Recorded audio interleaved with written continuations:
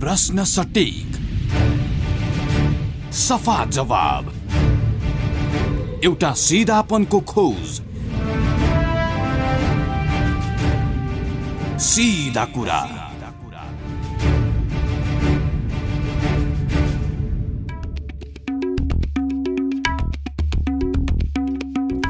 नमस्कार, कार्यक्रम सीधा कुरामा स्वागत छ। म कृष्ण तिमल सिन्हा।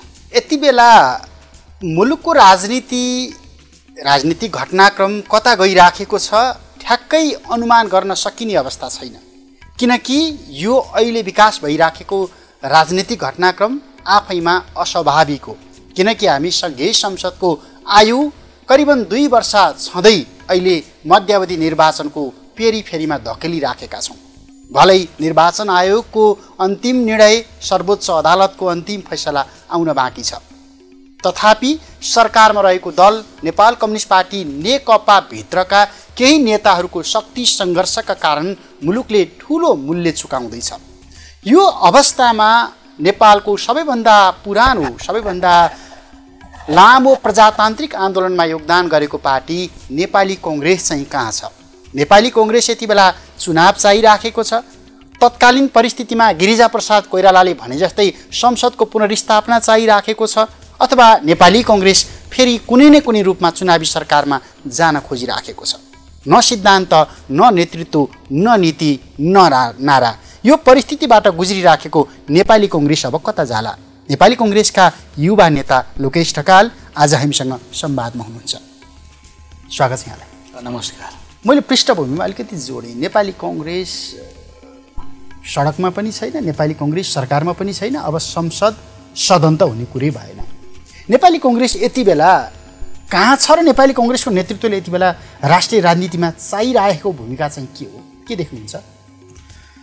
नेपाली कङ्ग्रेस यो अहिले प्रधानमन्त्री तथा नेकपाका एकजना अध्यक्ष केपी शर्मा ओलीले संसद विघटन गरिसकेपछिको एउटा विशिष्ट परिस्थितिको जो हामी अहिले संवाद गरेर बसिरहेको अवस्थामा, तर त्यसभन्दा अगाडि नै 3 वर्ष संसदको आयु, 3 वर्ष जो विगतको 3 वर्ष संसदीय अवधिमा पनि नेपाली कङ्ग्रेसले न आफूलाई सडकमा न संसदमा आफूलाई प्रखर रूपमा देखाउन सकेन भनेर आम रूपमा आलोचना जनस्तरबाट र मिडियाबाट हामी काङ्ग्रेसभित्रै पनि काङ्ग्रेसको उपस्थिति न सडकमा न संसदमा देखिएन भनेर हामी आलोचना गर्दै आएका हौँ।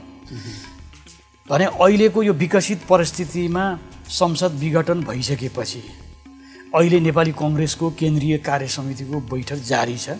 अस्तिदेखि लगातार बसिरहेको छ। पार्टीभित्र 2वटा जबरजस्त धार देखिएको छ। एउटा प्रधानमन्त्रीको कदम, यो प्रधानमन्त्रीको कदम एक प्रकारको कु नै हो। म यसलाई सफ्ट कु भन्छु। राजा महेन्द्रको सेनाको बलमा गरेको कु चाहिँ त्यो चाहिँ हार्ड कु थियो भने यो सफ्ट कु हो।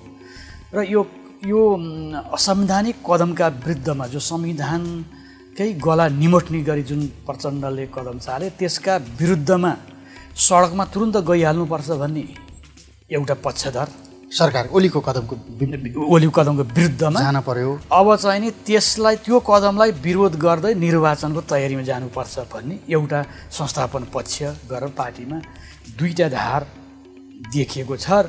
र पुस 16 गते कार्यक्रम गर्ने भनिएको छ। त्यो पनि विवादास्पद तरिकाले। नम्बर 1 त पुस 16 गतेको महिमा के हो? पुस 16 गतेको महत्त्व के हो?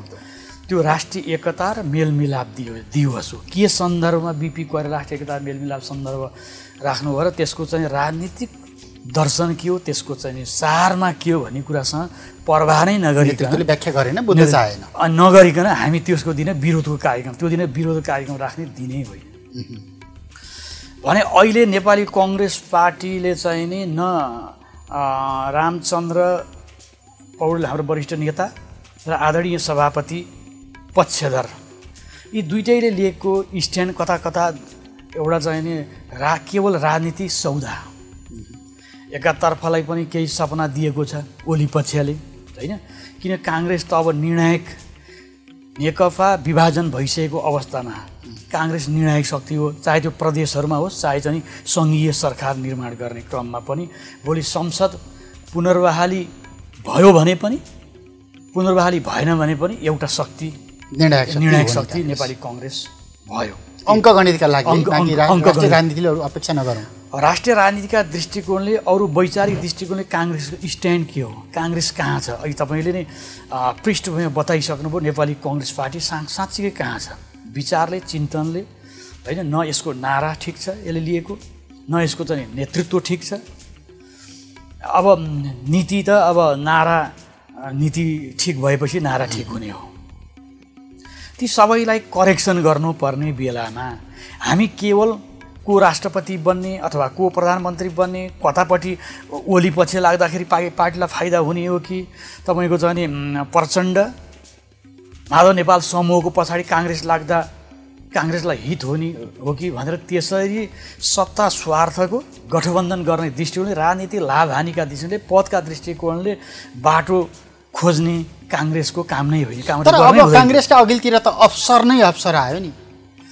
यो माधव नेपाल र प्रचण्डको धारले रामचन्द्र पौडेलले राष्ट्रपति प्रस्ताव यदि हामीले यो नेकपाको विभाजनले दिएको अवसरलाई सही ढङ्गले लिन सकेनौँ, केवल सत्तासँग जोडिएर सत्तामा कसरी कुनै नेताले केही थान मन्त्री पाउने, कोही प्रधानमन्त्री हुने अथवा कोही राष्ट्रपति हुने सपना बुनेर हामी यदि राजनीति जोड घटाउँ लागेर कांग्रेस लाग्यो भने कांग्रेस चाहिँ त्यो समाप्त। जे जति बचेको छ, हिजो आजै इतिहासमा सबैभन्दा गम्भीर चुनौतीपूर्ण अवस्थामा कांग्रेस छ। आज चाहिँ नेपाली कांग्रेसले विगत 12 बुँदे समझदारीदेखि यहाँसम्म आइपुग्दा हामी कहाँ कहाँ गल्ती गऱ्यौँ? शान्ति प्रक्रियाका नाममा, संविधान निर्माणका नाममा अथवा माओवादीलाई शान्ति प्रक्रियामा ल्याउने नाममा केही बाध्यात्मक थियो होला, केही हामीले सौदाबाजी गर्नु पर्यो होला, केही छोड्नु पर्यो होला, केही उनीहरूले छोडे होलान्। त्यो स्थितिमा नेकपा माओवादीको अब रिलेभेन्सी नै सिद्धिरहेको अवस्थामा हामीले विगतदेखि आजसम्म गरेको कुराहरूमा अब गरेर पुरै कांग्रेसले रोड करेक्सन गरेर अब नेपाली कांग्रेस कुनै पनि दृष्टिकोणबाट कुनै पनि कम्युनिस्ट कित्तामा जाँदैन। कांग्रेस आफ्नो राजनीतिक विचार सहित आफ्नो स्ट्यान्डमा उभिन्छ भनेर स्पष्ट मेसेज कांग्रेसले नदिने, कांग्रेसको वैचारिक धार क्लियर नहुने हो भने र यसरी नै लैबरी गरेर एउटा कम्युनिस्ट जसरी हिजो हामी परमादरणीय सभापति गिरिजाप्रसाद कोइरालाको नेतृत्वकालदेखि 12 बुँदे दिल्लीको 12 बुँदे समझदारी हुँदै बृहत शान्ति सम्झौता र 2 तहको संविधान सभा निर्वाचन भएर अनि यो 3 तहको निर्वाचन हुँदै यहाँसम्म आइपुग्दा आज यति कांग्रेसको यो कन्तो बिजोग हुँदाखेरि पनि कांग्रेसको नेतृत्व समयमै दैन, अझै पनि आफूलाई करेक्सन गर्न तयार रहँदैन भने कांग्रेसको रिलेभेन्सी नेपाली राजनीतिमा समाप्त हुन्छ। त्यो वैचारिक भ्याकुम अर्को कुनै शक्तिले लिन्छ। अब यहाँनिर जस्तो गिरिजाप्रसाद कोइरालाको मरेर गए पनि पटक पटक नाम जोड्नै पर्ने हुन्छ। 12 बुँदेले सम्झाउँछ गिरिजाप्रसाद कोइरालाको तत्कालीन दरबारसँगको अथवा अरू आफू समानान्तर शक्तिसँगको रिस अनि दिल्लीको बिखले गर्दाखेरि हामी अहिले अवस्थामा आएका त हुन्। त्यही खाल्डोमा मुलुक आजका दिनमा पर्यो भनेर भन्दाखेरि कांग्रेसप्रति पूर्वाग्रह हुन्छ कि सही हुन्छ? होइन, माओवादीको द्वन्द्व कहाँबाट सुरु भएको छ भने छ्याङ्गै भइसक्यो। अब हामीले भन्नै पर्यो होइन। त्यसका लागि चाहिँ भारतीय खुफिया एजेन्सीका पूर्व अफिसरका सिरिज अफ पुस्तक, पूर्व राजनयिकहरूको चाहिँ सिरिज अफ पुस्तक, उनीहरूका खुल्ला विचार अभिव्यक्ति यहाँ कसैले खण्डन गर्ने तागत छ कसैको? भनेपछि कसरी माओवादी द्वन्द्व सुरु भएको थियो, 12 बुँदे हामी त्यहाँसँग गर्न कसरी बाध्य भयौँ र यी सबै कुराहरू छ्याङ्ग भइसकेको परिस्थितिमा यो विषयमा अब लामो छलफल निश्चय पनि आज तपाईँसँग छलफल गरिरहँदाखेरि हाम्रो सन्त नेता कृष्णप्रसाद भट्टराईको हिजो 97औं जन्म जयन्ती थियो होइन। 1 वर्ष अगाडि गिरिजाबाबु बित्नु भएको। आम रूपमा आज बीपी कोइरालालाई सम्झिन्छ। बीपी कोइराला बिजेको चाहिँ कति वर्ष भइसक्यो, 4 दशक झन्डै भइसक्यो भने किशुनजीलाई बढी सम्झिन्छन्, किन गिरिजाबाबुलाई कम सम्झन्? राजनीतिक टिप्पणी गर्ने सन्दर्भमा सम्झने एउटाको इतिहासको घटनाक्रमलाई मूल्याङ्कन गर्ने क्रममा सम्झने हो। तर देशलाई, कांग्रेसलाई यो रूपमा ल्याउन त उहाँको राजनीतिक महत्त्वाकांक्षा पनि धेरै हदसम्म जिम्मेवार छ नि। त्यसमा ती कुराहरूलाई अब कांग्रेसले गरेर हामी संहितामा किन गयौँ, हामी धर्मविचारमा किन गयौँ, हामी गणतन्त्रमा किन गयौँ, हामी मिश्रित निर्वाचन पद्धतिमा किन गयौँ, यी कहाँबाट आए, नेपाली राजनीतिमाथि कुन कुन शक्तिले खेल गर्यो, संविधान है यदि नेपालको अहिलेको यो संविधान 7औं संविधान हो। यदि नेपालका राजनीतिक शक्तिहरू हिजोका दिनमा राज संस्था पनि जिम्मेवार थियो। अहिले त यो 12-13 वर्ष राज संस्थालाई दोष दिएर पाइँदैन गणतन्त्र कालमा। हिजोका दिनमा 7 सालको क्रान्तिदेखि 62-63 सम्मको जिम्मेवारी राज संस्थाको कुनै हदसम्म किन देशको प्रमुख राजनीतिक शक्ति राष्ट्रवादी शक्ति राज संस्था हो। त्यस पछाडिको दोस्रो राष्ट्रवादी शक्ति काङ्ग्रेस हो। यो केवल प्रजातान्त्रिक शक्ति मात्रै होइन।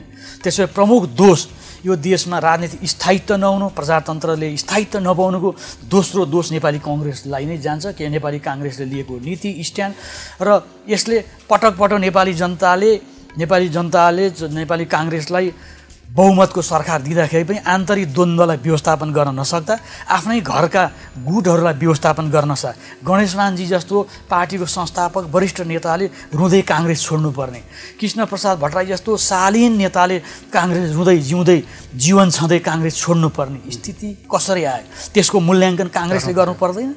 यी समग्रमा मूल्याङ्कन गरेर हामी कहाँ कहाँ चुक्यौँ, बाह्रबुधे गर्दा कहाँ कहाँ चुक्यौँ, हाम्रा कुनै राष्ट्रपतिका सपना हामीले कति देख्यौँ ती जिम्मेवारी हाम्रो नेतृत्वले लिनुपर्छ भने यो कुराहरूमा सबै छ्याङ्ग भएर हामी पार्टीका फोरमहरूमा केन्द्रीय समितिमा महासमितिमा छलफल गरेर काङ्ग्रेसले रोड करेक्सन गर्दैन भने काङ्ग्रेसको सान्दर्भिकता रहँदैन। तपाईँको पार्टीले आजका दिनसम्म, तपाईँको नेतृत्वले आजका दिनसम्म 7 सालमा पनि नजाउँ, 63-62-63 आन्दोलनभन्दा पछाडिको पृष्ठभूमि, संविधान बनिसके पछाडिको पृष्ठभूमिमा मात्र जाउँ न, यहाँनेरि हामी चुकेका रहेछौँ, हामी यहाँनेरि लतारिएका रहेछौँ भनेर वैचारिक हिसाबमा कुनै दिन कुनै सेकेन्ड बहस गरे तपाईँको पार्टीले? मलाई दुःख लाग्छ।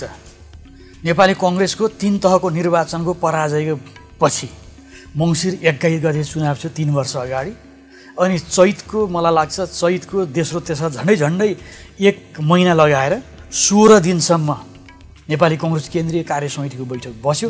सारा दिग्गजहरूले 16 दिनसम्म आफ्ना विचारहरू राखे। त्यो बैठकमा सबभन्दा स्ट्रङली क्याटेगोरिकली काङ्ग्रेसको पराजयको बारेमा समीक्षा प्रस्तुत गरेको काङ्ग्रेसका वरिष्ठ नेता पूर्व महामन्त्री प्रकाशमान सिंहले मात्रै हो। उहाँले झन्डै 10 पेजको काङ्ग्रेस किन पराजय भयो, सभापतिका कमी कमजोरीदेखि लिएर सिंहको कार्य समितिको कमजोरीदेखि लिएर त्यो बाहेक कसैले त्यहाँ चाहिँ नि लिखित रूपमा दस्तावेज पेश गरेन। तथापि सारमा काङ्ग्रेसले निर्णय गर्ने बेलामा आत्मालोचना सबै जिम्मेवारी केन्द्रीय समितिको भन्दै डेमोक्रेटिक पार्टीमा सभापतिले नैतिक जिम्मेवारी लिने समेत हिम्मत गर्नुभयो। भनेपछि हामीले समीक्षा, जब कुनै बिरामी छ भने त्यसको डायग्नोसिस गर्न सकेन भने औषधि के कारणले उपचार गर्ने? नेपाली काङ्ग्रेसको अहिलेको समस्या के हो? वैचारिक पक्षमा के छ, साङ्गठनिक पक्षमा के छ, यी सबै कुरा अनि नेतृत्वको पक्षमा के कमजोरी छ भन्ने कुरामा हामी डायग्नोसिस गर्न सक्दैनौँ, हामी छलफल गर्न हिम्मत गर्दैनौँ। कार्यकर्ताहरू नेताहरू कोही रिसाउँदा मेरो थानमान बिग्रिएला, मेरो पद नपाउला, भोलि केन्द्रीय समितिमा नपाउला, सांसद बन्न नसक्ला, मन्त्री नपाउला भन्ने स्वार्थबाट अभिप्रेत भएर काङ्ग्रेसका कार्यकर्ताहरू चाहिँ हिँड्छन् र आफ्नो नेताको आलोचना गर्ने हिम्मत गर्दैनन् भने काङ्ग्रेस बन्दैन। निर्वाचन आयोगमा त नेपाली काङ्ग्रेस नामको दल त एउटा दर्ता त अहिले पनि छ नि, थुप्रै छ। नेपाली काङ्ग्रेस नामको बिपी काङ्ग्रेस छ, अनेक काङ्ग्रेस छन्। यो काङ्ग्रेस पनि रहला भएर सिद्धिने बाटोमा गयो। यो काङ्ग्रेस पनि रहला, कुनै सभापति पनि रहला, तर त्यहाँ सारमा काङ्ग्रेस रहँदैन। काङ्ग्रेस भनेपछि त विचार हो, चिन्तन हो, आदर्श हो, कार्यकर्ताहरूको चरित्र हो। प्रश्न सटीक, सफा जवाब, एउटा सिधापनको खोज, सीधा कुरा।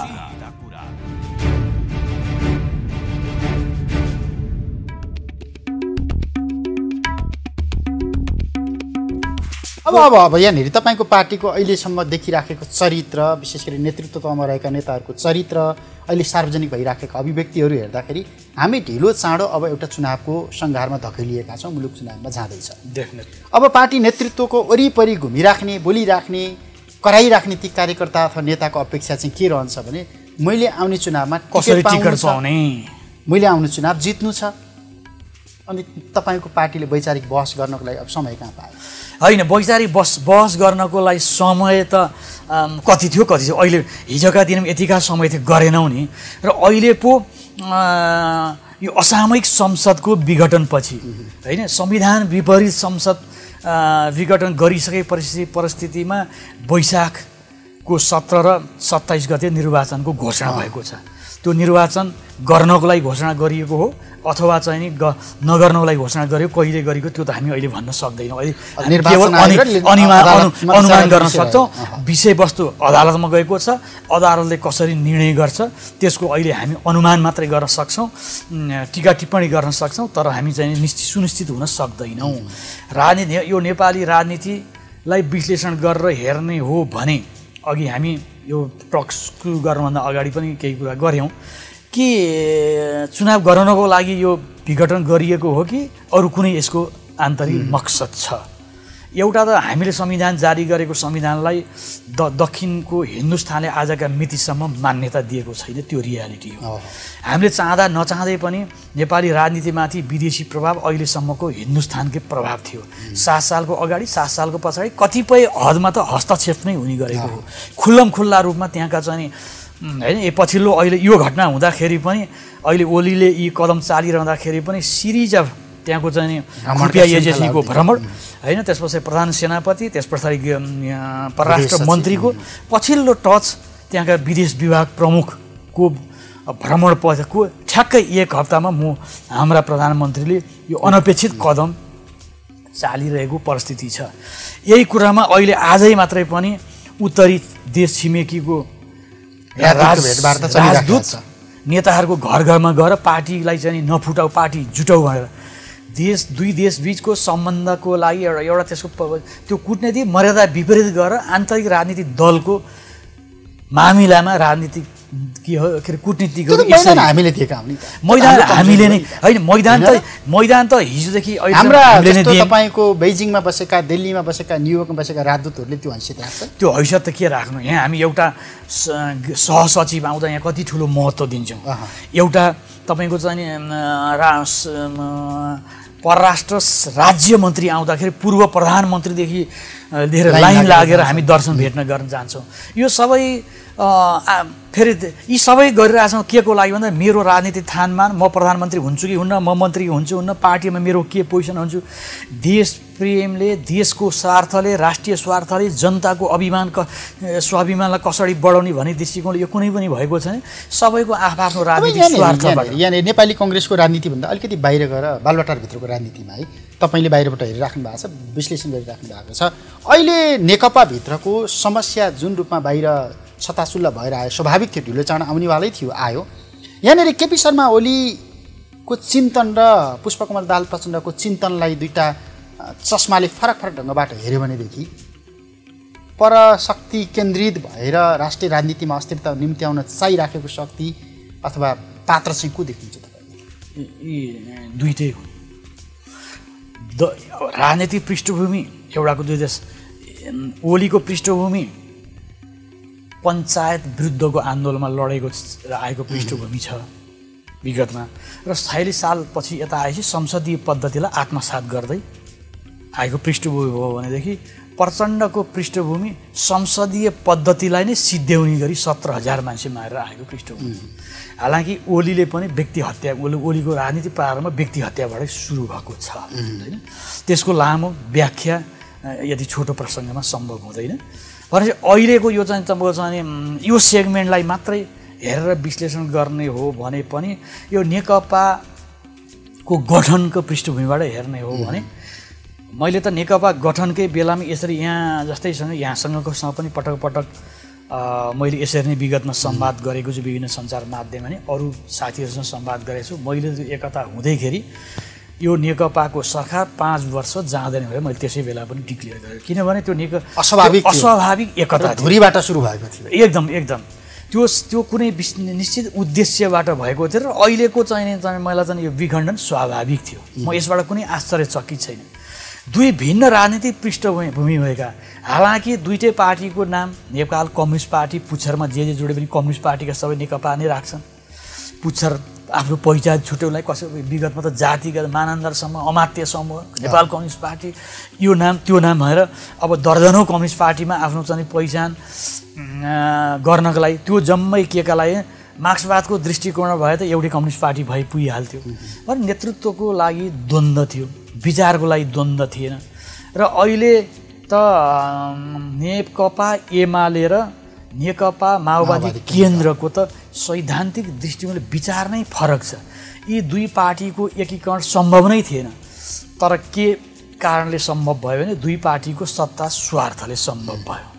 त्यो मामिलामा प्रचण्ड चुके, प्रचण्डले जे सोचेर चाहिँ एकता गरे। उनको चाहिँ सोचाइ के थियो भने म सोचिसकेपछि दुईवटा सहअध्यक्ष भइसकेपछि यो ओलीको स्वास्थ्यले साथ दिँदैन, कुनै पनि बेला ओली चाहिँको चाहिँ स्वास्थ्यले गर्दा उनी चाहिँ पार्टी र देशको नेतृत्व गर्ने ल्याकतमा रहँदैनन्। तर त्यो उनले सोचेअनुसारको भएन, सम्झौता आलोपालो गर्ने प्रधानमन्त्री खाने चिज सबै त भएकै थिए भने ओलीले चाहिँ उनलाई धोका दिँदै गए, ओलीले सत्ता सेयर गरेनन्। त्यो पृष्ठभूमिमा अब अहिलेको अब त्यहाँ कुनै सम्भावना नदेखिसकेपछिको अवस्थामा यो विखण्डन स्वाभाविक थियो। तर यो विखण्डनभित्र पनि अन्तर्राष्ट्रिय शक्ति हावी प्रत्यक्ष रूपमा देखियो होइन। तर मैले अघि पनि भनिसकेँ, त्यसमा म फेरि जोड्छु। यो म त सहज रूपमा तपाईँहरूले कल्पना गरेअनुसारको अब निर्वाचन भएर सहज रूपमा यो जुन नेकपा विभाजनको यसले यो जुन घाउ, यो पीडा मलम लाग्छ भन्ने मलम निर्वाचन भएर सहज रूपमा राजनीतिले चाहिँ नि एउटा स्थिरता लिन्छ भन्ने कुरामा म चाहिँ देख्दिनँ। यो संविधानको अहिले हेर्दा संविधानको धारा 75 धारा 85 मात्रै उल्लङ्घन भएको ढङ्गले व्याख्या भएको छ। यो संविधानकै सिङ्गो संविधानकै कुठाराघात हो, सिङ्गो संविधानलाई नै निमट्ने प्रयास भएको हो। यो मलाई लाग्छ संविधान दुर्भाग्य हामी जस्तो सानो देशमा आज 70 वर्षको इतिहासमा हामीले 7वटा संविधान फालिसक्यो।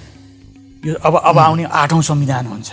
नेपाली जनताले फेरि 8औं संविधान पाउन सक्छन् भन्ने मलाई लाग्छ। यसको अब यहाँनिर यो तपाईँले भनिराखेको हामी अहिले मध्यावधि चुनाव सङ्घीय संसदको आयु छँदै मध्यावधि निर्वाचनमा जाँदै गर्दाखेरि भलै नेकपाभित्रको द्वन्द्व जुङ्गाको लडाइँका कारण एउटा अवसर नेकपाले गुमायो, एउटा ऐतिहासिक अवसर पाएका थिए नेताहरूले गुमाए। तर मुलुकलाई मध्यावधिको बाटोमा लैजाने प्रश्नमा तपाईँको पार्टीको सभापतिको भूमिका पनि त होला नि।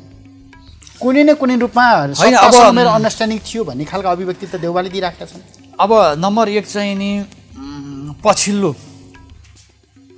जम्मा अघिल्लो हप्ता मात्रै होला, 2 हप्ता अगाडि मात्रै प्रधानमन्त्रीले बोलाएको सर्वदलीय बैठकमा मेरो पार्टी सभापतिको उपस्थिति भएर आफ्नो अभिव्यक्ति नजिकन त्यहाँबाट उठ्नु होइन। अनि नेपाली कङ्ग्रेसले पुसको अन्तिम साता देशव्यापी रूपमा गरेको जुलुसमा उहाँको अभिव्यक्ति हेरणामा उहाँले गरेको संवाद, त्यस पछाडि यो संवैधानिक परिषदको गलत तरिकाले अध्यादेश ल्याएर संविधान परिषदको विरोध गर्ने र त्यो संविधान परिषदले अपारदर्शी ढङ्गले संवैधानिक निकायमा गरेको नियुक्तिमा चाहिँ भाग खोज्ने 14-15 जना नेपाली कङ्ग्रेसको सभापतिका नामबाट पनि त्यहाँ परेको भन्ने बुझिसकेको अवस्थामा आम नागरिकले आम मिडियामा त्यो आशंका व्यक्त गर्नुलाई मसँग अहिले खण्डन गर्ने, म एउटा काङ्ग्रेसको कार्यकर्ता भएको नाताले मेरो सभापतिले गरेको क्रियाकलापको ढाकछोप गर्न सक्ने अवस्थामा म छैन। तपाईँलाई लाग्दैन आजका दिनमा अब हिजो त्यो दुर्भाग्य कतिपय स्थानमा हामीले देख्यौँ, अरू निर्वाचन क्षेत्रहरू प्रदेश प्रतिनिधि सभा सदस्यको निर्वाचन चल्दै गर्दाखेरि पनि देखियो, मुख्य गरी स्थानीय तहको निर्वाचनको समयमा ठ्याक्राकै छर्लङ्ग देखिएको चितवनको भरतपुरको मेयरको चुनाव। त्यही परिदृश्य अब प्रचण्डले प्रस्ताव गरेर चुनावमा सहकार्य गरौँ, अगाडि बढौँ भनेर प्रस्ताव गरे भन्ने पनि आइरहेको छ। अब मुलुक चुनावमा जाँदै गर्दाखेरि भोलि तपाईँहरू हँसिया हथौडा अथवा सूर्य अथवा के होला त्यतातिर भोट हाल्ने कार्यकर्ता त बनिराख्नु भएको छैन। त्यही दुर्भाग्य छ। बिपी कोइरालाले बरु म प्रजातन्त्र 10 वर्ष ढिलो आओस्, कम्युनिस्टसँग मिलेर म प्रजातन्त्रको आन्दोलन लड्दिनँ, किनभने कम्युनिस्ट कहिले पनि राष्ट्रवादी पनि हुँदैन, कम्युनिस्ट विचार नै प्रजातन्त्रवादी पनि हुँदैन। त्यस कारणले म कम्युनिस्टसँग सम्झौता गरेर सहकार्य गरेर एकता गरेर आन्दोलन गर्दै भने पछिमा त्यो अत्यन्त नै काङ्ग्रेसको एउटा बिपीले सेटिङ गरिदिनु भएको वैचारिक अडान थियो। 46 सालमै तोड्यौँ। त्यो 46 सालमै तोड्यौँ। त्यो तोडेको कारणले नेपालमा 15 सालको चुनावमा मुस्किलले 109 मा 4 सिट मात्रै जितेको कम्युनिस्ट 48 सालको चुनावमा जबरजस्त प्रतिपक्षी दलको रूपमा आयो। त्यो चाहिँ पञ्चायतमा कम्युनिस्टलाई अलिकति चाहिँ साथ सहयोग पञ्चायतले गरे कम्युनिस्टलाई सङ्गठन गर्नको लागि काङ्ग्रेसलाई सिद्ध्याउने नाममा भने त्यस पछाडि नेपाली कङ्ग्रेसले 46 सालको जनआन्दोलनमा कम्युनिस्ट पार्टीहरूलाई रिकग्नाइज गरेको परिणाम नेपाली जनताले कम्युनिस्ट पार्टीलाई नेपाली कङ्ग्रेसको विकल्पमा जबरजस्ती शक्तिको रूपमा प्रमुख प्रतिपक्षी दलको हैसियत रूपमा आउने बनायो भने अब आफ्नै टाउको काट्ने कार्यकर्ता टाउको काट्ने नेकपा माओवादीसँग पनि हामीले गएर गलाजोड गऱ्यौँ, भाराबुदी गऱ्यौँ। त्यस पछाडि त अब के गरौँ सबै छ्याङ्गै छ भनेदेखि काङ्ग्रेसलाई यी सबैबाट अब यी नै हुन् मूलभूत मुद्दाहरू। हुन्छ, समय र सम्वादलाई धन्यवाद। धन्यवाद। मलाई पनि यो समसामयिक विषयमा आफ्नो विचार अभिव्यक्ति गर्ने अवसर दिनुहोस्। नेपाली कङ्ग्रेसका नेता लोकेश ढकाल, समग्रतामा मुलुक यति बेला नेकपाका 2 जना नेताको जुङ्गाको लडाईँका कारण तातो तावाबाट तातो भुतभुतेमा परे जस्तो परिस्थितिबाट गुज्रिराखेको छ। मध्यावधि चुनाव हुन्छ अथवा हुँदैन, संसद पुनर्स्थापना हुन्छ अथवा हुँदैन, चुनावी सरकार बन्छ अथवा बन्दैन, मुलुकले अर्को संविधान पाउने हो कि यो संविधान जाने हो अथवा यसैले निरन्तरता पाउँछ, प्रश्नको बीचबाट मुलुक गुज्रिरहँदा समग्रतामा अब मुलुकले निर्धारण गर्नुपर्ने कार्यदिशा के हुन सक्छ अनि नेपाली कङ्ग्रेस चाहिँ कुन बाटोमा जान सक्छ अथवा जानुपर्छ भन्ने विषयमा जोडिएर संवाद गऱ्यौँ। समय अनि संवादका लागि लोकेश ढकाललाई फेरि पनि धन्यवाद दिन्छु। नमस्कार।